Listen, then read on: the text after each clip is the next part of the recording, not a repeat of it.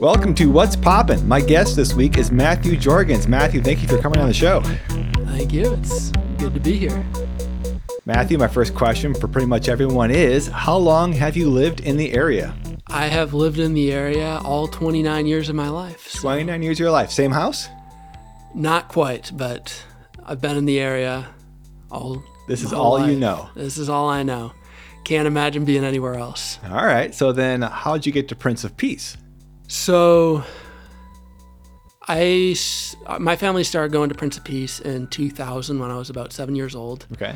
We had family friends that went to this church. We had been going to a church up in San Jose. You know, San Jose's kind of far. It is, yeah. So we had family friends that went here. So since, I was about 7, we've been going here. That was when church was still happening in the gym. So there's been a lot of changes over that time, but always happy to be here on Sunday mornings. Yeah, and you're also thoroughly involved with the youth and things like that. So yeah, that's always fun. It's kind of interesting how that started, because I think we see sometimes like a calling to do something as this big grand thing. But really someone just texted me and said, hey, Can you help? doing anything Wednesday evenings? And I was like, well, I can't think of an excuse here, so I might as well help out. And it's something that I've been helping out with a long time and really enjoy. So yeah, it has been a long time, hasn't it? How many years have you been doing the youth stuff?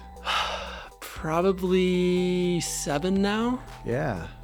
So pretty much you got out of being a youth yourself and they hooked you right away, and you have an affinity and a skill for it. So we're thankful for all the help I really you give. enjoy talking about Jesus with the 7th and 8th graders especially. And Yeah. They have really good insights that make me think a bit differently about what I come in. I always come in with a plan, and it gets derailed pretty quickly with one of their observations, and they pivot, and because they're bringing in good questions and good observations, so it's always really fun to be there. Cool.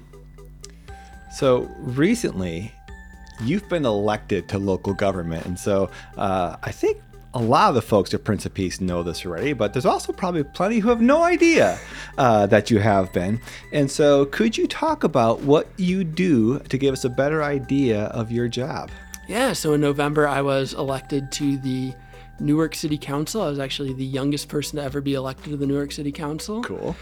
So the city council is in charge of, everything from public safety to parks to community development to bringing in businesses, and all the buildings you see need to go through the council. So it's, a lot of work of shaping community and, using the physical environment, the tools that you have there in the municipal government to bring people together and, create a real community. And, government can kind of get a bad reputation, and it for the most part has earned that.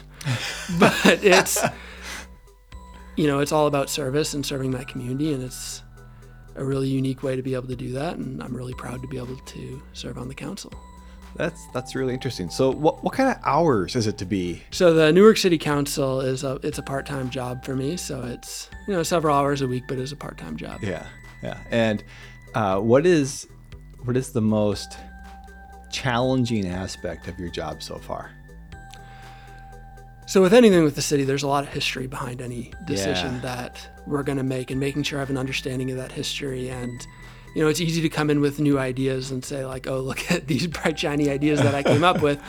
But, there's history of, why this might work, why things are being done this way, and making sure I have an understanding of that, before I come in. And I get that. Like, so coming in as a pastor to a congregation that's been around for 60 years, you can't come in and start changing things or say we should do it this way or that way without getting the history first. Right. I'm sure it's the same thing where is this happening because there's just kind of inertia and we've gotten to this point and we're doing things this way because of inertia, or is there a really good reason behind that? That you're not seeing, perhaps. Right. Yeah.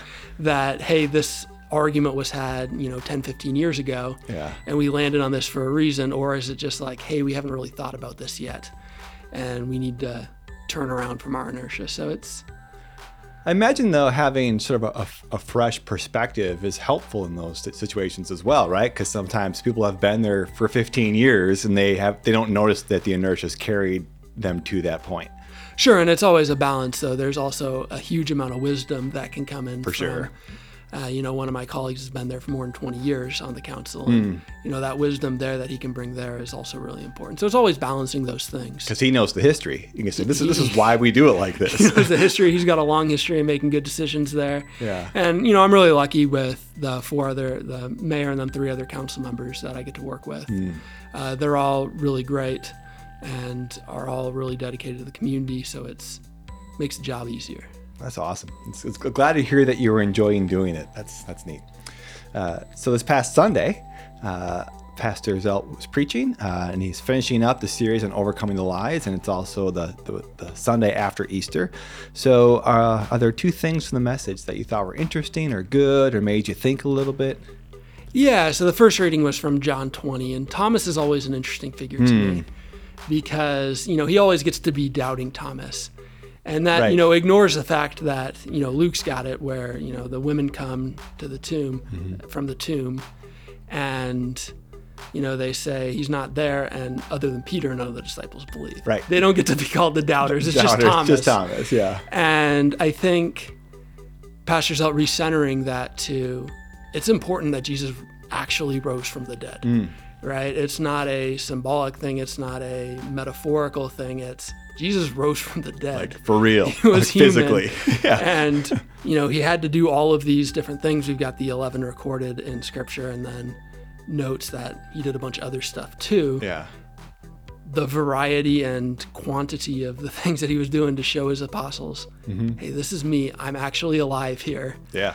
Is, Thomas can kind of get maligned a little bit there. And it was good for me to be recentered because the last verse there, I can always self-insert myself, right? Blessed are those who do not see yet believe. Yeah. And it's really easy for me to read that as like, oh yeah, blessed be me. Blessed be me. And yeah. that kind of misses the point of what Jesus is trying to show there, Yeah. which is I actually rose from the dead. Yeah. And it's such an important thing that can kind of be lost in the, well, look at Thomas, look how much smarter I am than him. And as we identify with Thomas or do not identify with Thomas, yeah. And we should be identifying with Thomas there as well. It should be important to us that Jesus physically rose from the dead. And yes, blessed are those who believe without seeing, but also blessed are those who saw Jesus and then told everyone they possibly could about it over the next decades to make sure that, 2 centuries down, we can be criticizing Thomas for doubting that Jesus actually rose from the dead. Yeah. So my favorite one is probably an odd one, but it's the 500. So Paul talks about that, right? And he says he appeared to over 500 people at one time, some of who are still alive, right? Which implies go ask them. If you don't believe, you can still find an eyewitness other than Paul or one of the disciples, which I think is just fantastic. Like that's a gutsy statement for someone who'd be lying to make, right? Like you can go find someone else who saw Jesus alive. And so that's one of my favorite parts of that. Well, and I think we can move into, the second thing that I really was thinking about over the last couple of days is kind of how the lies come down to us. Because you see the lies on the PowerPoint and they seem obvious. Because you know they're lies. Like you're being told they're lies. I'm sitting here in a pew and we've got the summary of, there would be the lie that, Satan tries to tell us that, Jesus didn't really rise from the dead, or he didn't really die, or he wasn't really there, or right, wasn't really human or something. Yeah. And I think kind of the way, at least for me, that I would get tricked there is, I guess that common thread is that the resurrection isn't important, right? That I don't need the resurrection, right? We can say, well, the message of Jesus is the most important thing, like what he said. Like, let's just take the Sermon on the Mount, and that's the important thing, right? That overall message. And that's really what's important. Or you can say, well, yeah, Jesus kind of came down. He had to fill some kind of divine bureaucracy where he's checking all his boxes to make sure that, me and my goodness and intellectual capabilities to be able to believe can then go, I can save myself through that. And it diminishes Jesus conquering death. Right. And it also diminishes the fact that it validates who he says he is. Right. Like he came back to life, like resurrected. Like he is who he says he is. He's the Son of God. Yeah, and I think with all the resurrection appearances, part of it is, and what Paul was saying, go find the people. There are people who remember this happening. Yeah. Is because it doesn't make sense. Right. And sometimes we can make it smaller to make it make sense. A guy coming back from the dead shouldn't make sense. I was thinking during Pastor Zelt's message about that, he made a point of saying that it could have been up to 1/3 of Jerusalem believing in Jesus, within a year or so of his death and resurrection. And I thought to myself, that means 2/3 didn't, right? With the same information, right? And knew of who he was, knew eyewitnesses, all these things, and 2/3 didn't, because it doesn't make sense. Like, right. If someone comes to me and says, hey, someone rose from the dead, I'm not going to believe them. Right. Right. I'm going to need to know more. Yeah. And, part of what Thomas and the other apostles did was, after they saw Jesus, and Jesus made sure he showed himself in all these different ways, eating and, meeting with them, telling them ahead of time where he was going to be, so they would be able to go out. And, 2 centuries on, we would know that it happened. And I'll plug Pastor Zelt's book, The Linchpin, here, because it is a really good read of just, it presents it as the only kind of logical thing to happen. So right. that could have happened. So it's really good. I would encourage people to read it.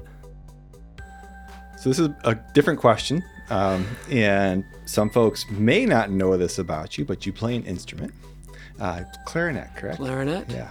And so what is your favorite piece of music to play, and why? I love playing jazz. So I would say any 12-bar blues, where you just get a bunch of people together, you kind of have the rules set down, and then you just improvise over it.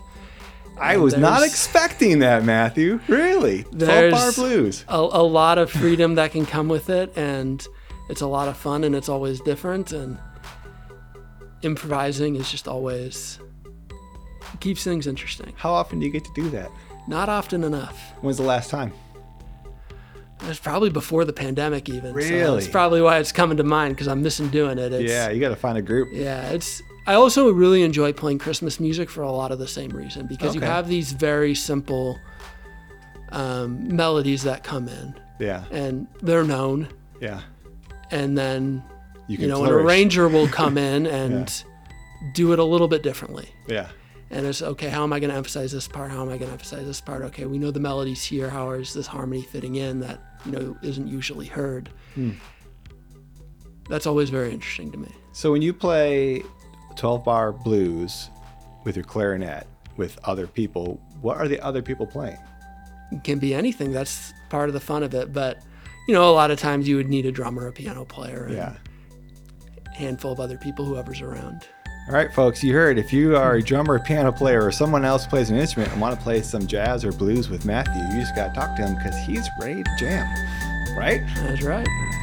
Well, Matthew, thank you so much for coming out and making time to be on the podcast. We appreciate it. It was a lot of fun.